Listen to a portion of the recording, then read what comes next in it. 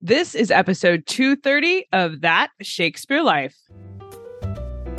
That Shakespeare Life is supported in part by listeners just like you who joined our listener community on Patreon. You can join us as a patron right now at patreon.com/thatshakespearelife and stay tuned after the episode for even more details.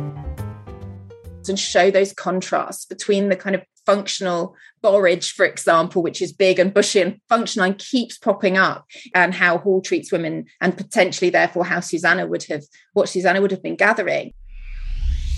Welcome to That Shakespeare Life with Cassidy Cash. Cassidy believes that if you desire to successfully learn or perform Shakespeare's plays, then understanding the real life and history of William Shakespeare himself is a must. That Shakespeare Life is the podcast that helps you go beyond the curtain of some of Shakespeare's most iconic works and explore the world of early modern England as Shakespeare would have lived it, learning from the writers, historians, and performers who know it best.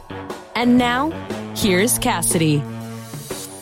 When you visit Stratford-upon-Avon, you can stop in and see a place called Hall's Croft. It's right down the road from Shakespeare's birthplace and is the house where William Shakespeare's oldest daughter, Susanna, lived with her husband, John Hall.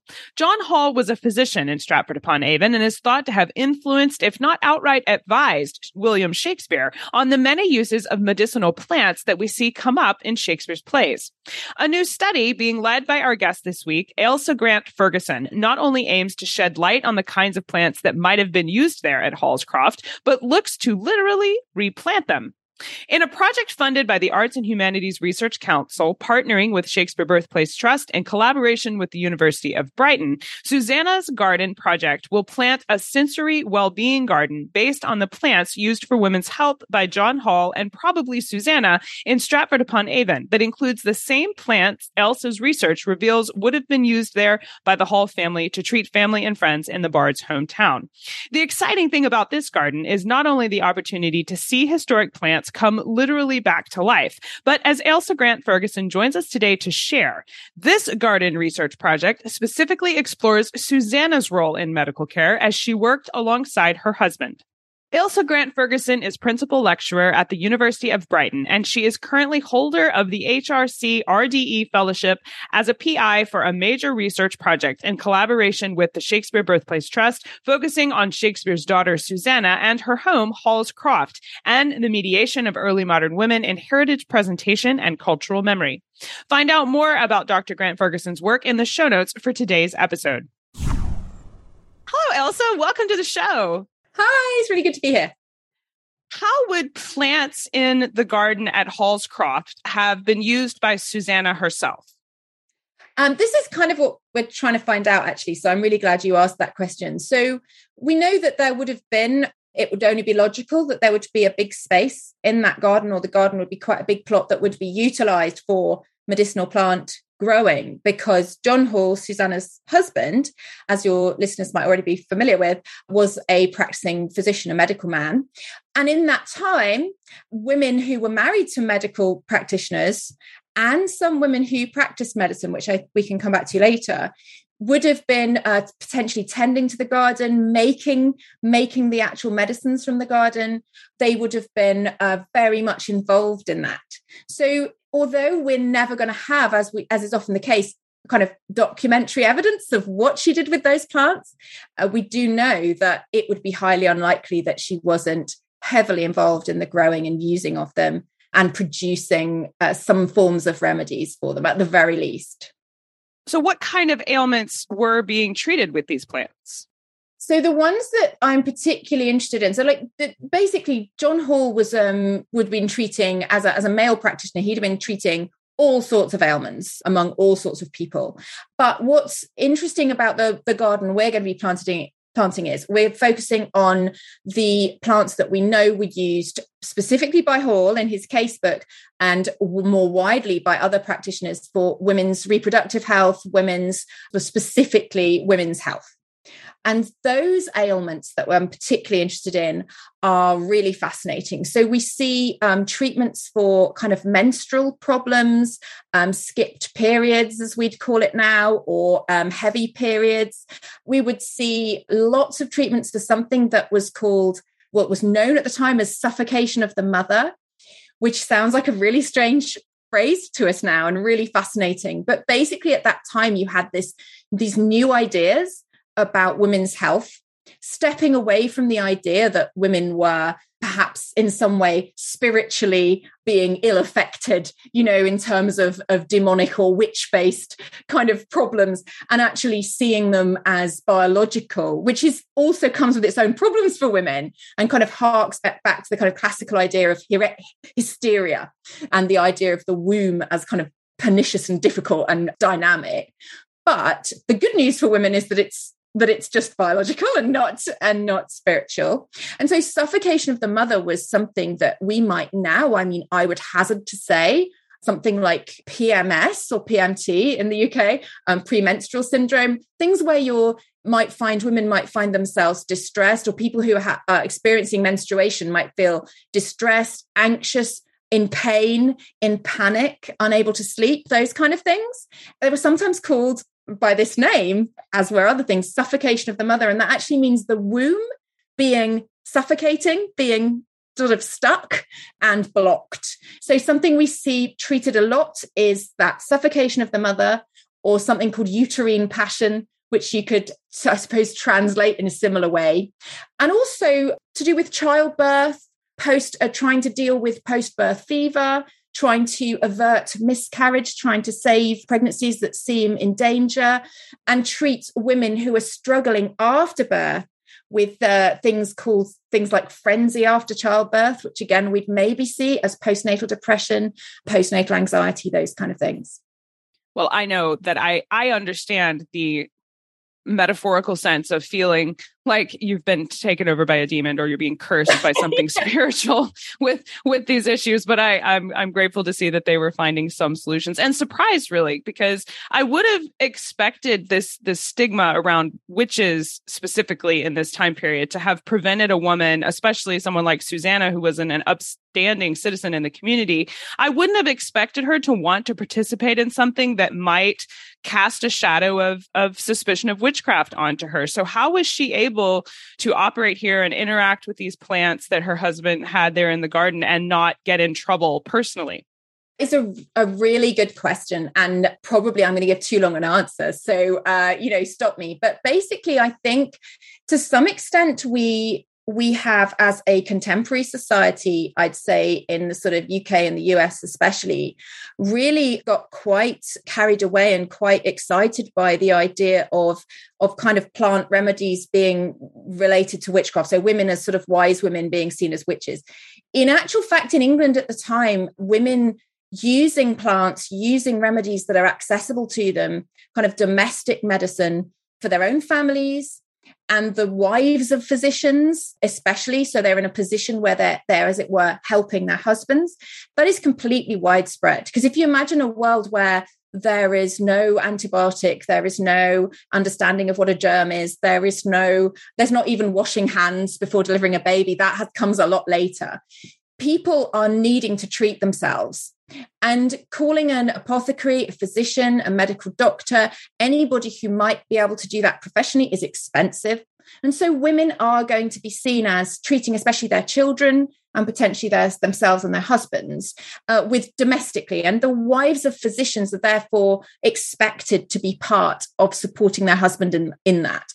Women who practiced medicine themselves, or what we can recognize as medicine, are obviously fewer, but people are starting at that time to see medicine as something you, inverted commas, qualify for in the way that we see it. You go to university, become a doctor.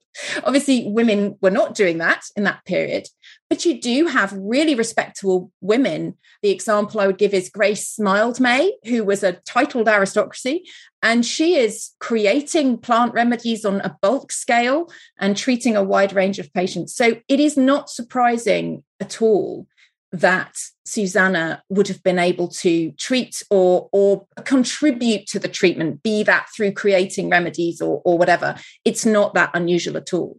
The link with witchcraft, if we've got time, that is quite interesting, because there are other areas in which you might expect women to carry suspicion.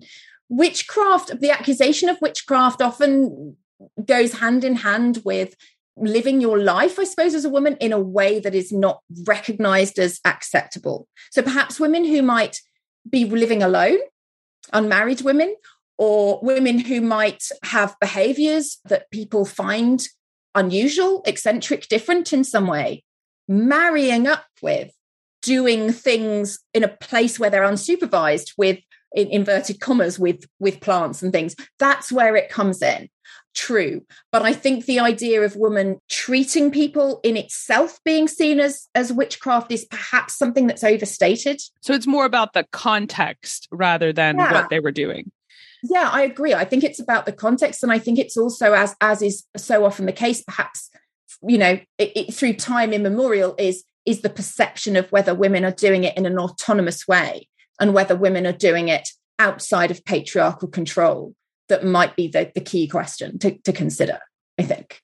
So you mentioned that Susanna would have been involved, or that's highly likely she would have been involved in creating some of these remedies. So do we have any records of her treating people with plants from the garden?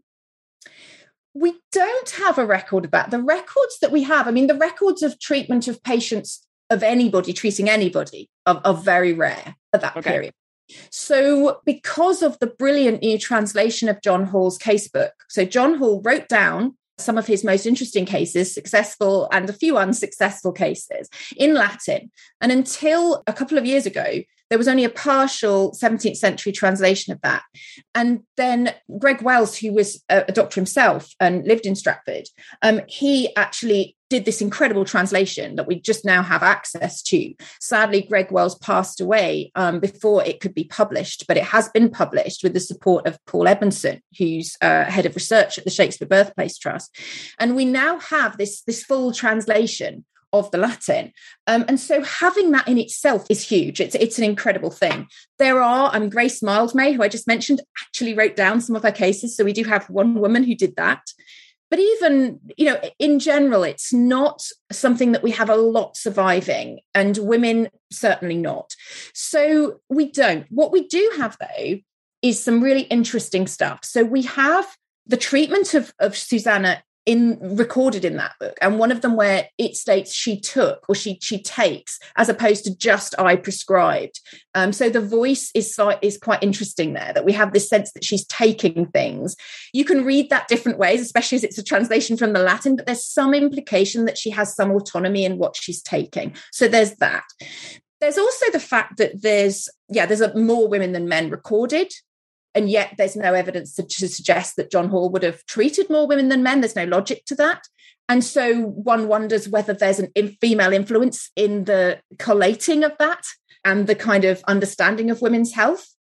So there's that. So we have these kind of implications that she's treating.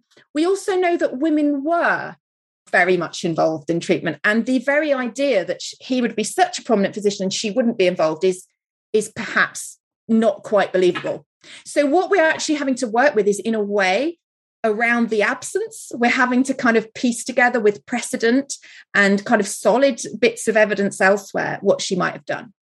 Now, you mentioned that his case books are, just percentage wise, there's more women cases recorded in the case books than men. And obviously you've addressed some of the reasons why there might be that inequity there. But I wonder, what kind of doctor does that mean we can surmise John Hall was? They didn't have an OBGYN in the 16th century, for example. So is there any, reason around, he's not considered a woman doctor. He was just had that many women recorded.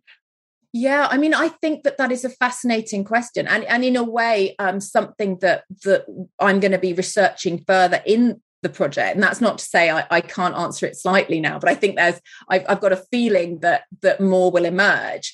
I just feel there's a few ways to look at that. Women's health is really fascinating, and it is a time when, as I mentioned earlier, you've got this movement away from the woman's health and mental health and reproductive health as being seen in some way interlaced with fears around the demonic or fears around all sorts of things to do with women's bodies, and starting to be seen perhaps more scientifically at this point. There are ebbs and flows in that.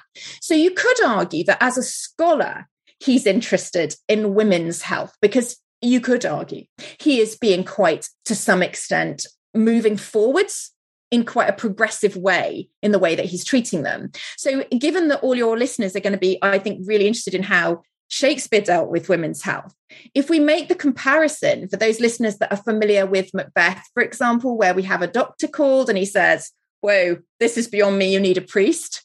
This kind of idea is this madness or is this a demon or what's going on? If you look at sort of collaborative writing later in the career, so you look at Two Noble Kinsmen, for example, where you have this, is it a spoof or a kind of, I don't know what, of Ophelia, but you have the jailer's daughter. When a doctor is called for her green sickness, which is seen as a kind of blockage of the womb, often through sort of virginal blockage, the doctor prescribes sex. And this is really, really concerning for her father in that scene. John Hall is not treating women like that. He is treating women the same as he's treating men, with the same kinds of autonomy. You see women saying, he's recording that she didn't really want to do that, so we did this. We see things like they're treated entirely with sort of plants and compounds and things. There's no suggestion of spiritual or sexual treatment of women. So you could argue that maybe it's that he's being progressive and so he's asserting that by writing it down. That's one way of arguing it. Could be that he's working closely with his wife and therefore the interest in women's health is coming from her. And we do see a woman there who only has one child, who is treated twice in the book, including for melancholy, including for constipation, pain in the stomach. She might be interested in her own health. He might be interested in her health. And he also treats his daughter as a teenage girl for her menstrual problems. So it's also, is this a man who is recording women's health because women's health is fascinating? These are all open and I think really interesting areas for further research. Absolutely. We'll be looking forward to seeing what you uncover there, because that's just a fun question, I think, to look at. But tell us more about the garden itself. So what are some of your favorite plants that are being added to this garden plot? This is such a lovely question, isn't it? My favorite plants. I mean, the kind of plants that are being used for these complaints, some of them are just beautiful. So we have peonies, we have roses, we have everything all the way through to kind of rhubarb, which is enormous and kind of strange looking and kind of ugly, but also kind of beautiful. So I think my favorites are the ones that we can really contrast and show those contrasts between the kind of functional borage, for example, which is big and bushy and functional and keeps popping up, and how Hall treats women and potentially therefore what Susanna would have been gathering, through to the kind of really ornamental and beautiful smelling plants like the rose, which is often used in his recording of what they're treating women with, partly to make things palatable and partly for its own properties. So for me, I think it's the opportunity to bring plants together that are not usually plants together, the ornamental with the perhaps the less beautiful, the tiny with like the tiny marigold, which is used a great deal, with the huge borage and rhubarb, and kind of get across the functionality of that space, I think. So what are some of the functionalities? So what would the peonies have been used to treat? Okay, so this is really interesting. So suffocation of the mother, which I just mentioned earlier, is recorded as being treated with peony, among other plants. In one case, obstructed periods. So people missing their periods, but not through pregnancy. So problems around that, you see peony. And you see rhubarb comes up a lot because even today, I think people sort of take rhubarb for digestive complaints and things like that. So this idea of your body being blocked in every way, rhubarb comes up for that. So there's these kind of things. What I find really interesting, though, what some of your, if you have some listeners as well who are kind of tuning in thinking, actually, I'm more interested in my own health or whatever, there are actually things that are used that we still see used for similar things today that might be quite surprising. So blessed thistle, which comes up a lot in treating what we now know to be hormonal issues, but of course hormones were not, I didn't know what hormones were, are still, some people still treat themselves, self-medicate with things like that for women's hormonal issues, things like menopause and periods. So that's really interesting because you're seeing, perhaps people aren't aware that they're taking from their own counters some things that would have been grown in this garden and we will be hopefully growing again. That's fascinating. I hope to see the plants. And I wonder, is this actually being built at Hall's Croft? How can we come and see the plants, or where can we explore what's being planted there and how they would have been used in Shakespeare's lifetime? Okay, so as you can imagine, I'm really glad you asked me that question. So what will happen is, at the moment, we're kind of in the stage, at the moment, they're not there yet. We're in the planting stage. We're working with some fantastic experts in heritage gardening, and we're just at that stage of getting it in place.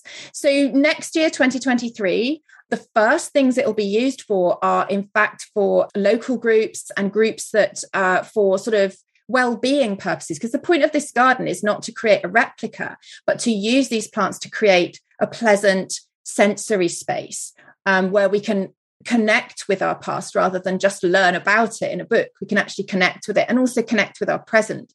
And in early modern garden manuals for women, it actually mentions what we would now recognize as a sensory garden or well-being. It talks about things that sound nice or smell nice. So the first uses of this garden, and it will be at Hall's Croft, it will be literally in front of the house from the garden direction, will be for local groups and groups that might need the space for their well-being. And that's where the first uses will be. Further down the line, once we're more established with that, hopefully it'll be more widely opened and we might have events there. But the first instance will be that. But the other good news, especially for listeners that are not perhaps local to the area or even to the nation that it's in, is that actually we're going to be having a digital, 2 or 3 digital things that will be able to connect you to that as well. So we'll have a soundscape that will feature elements of the garden so that people can be helped to imagine themselves into the garden and into that space.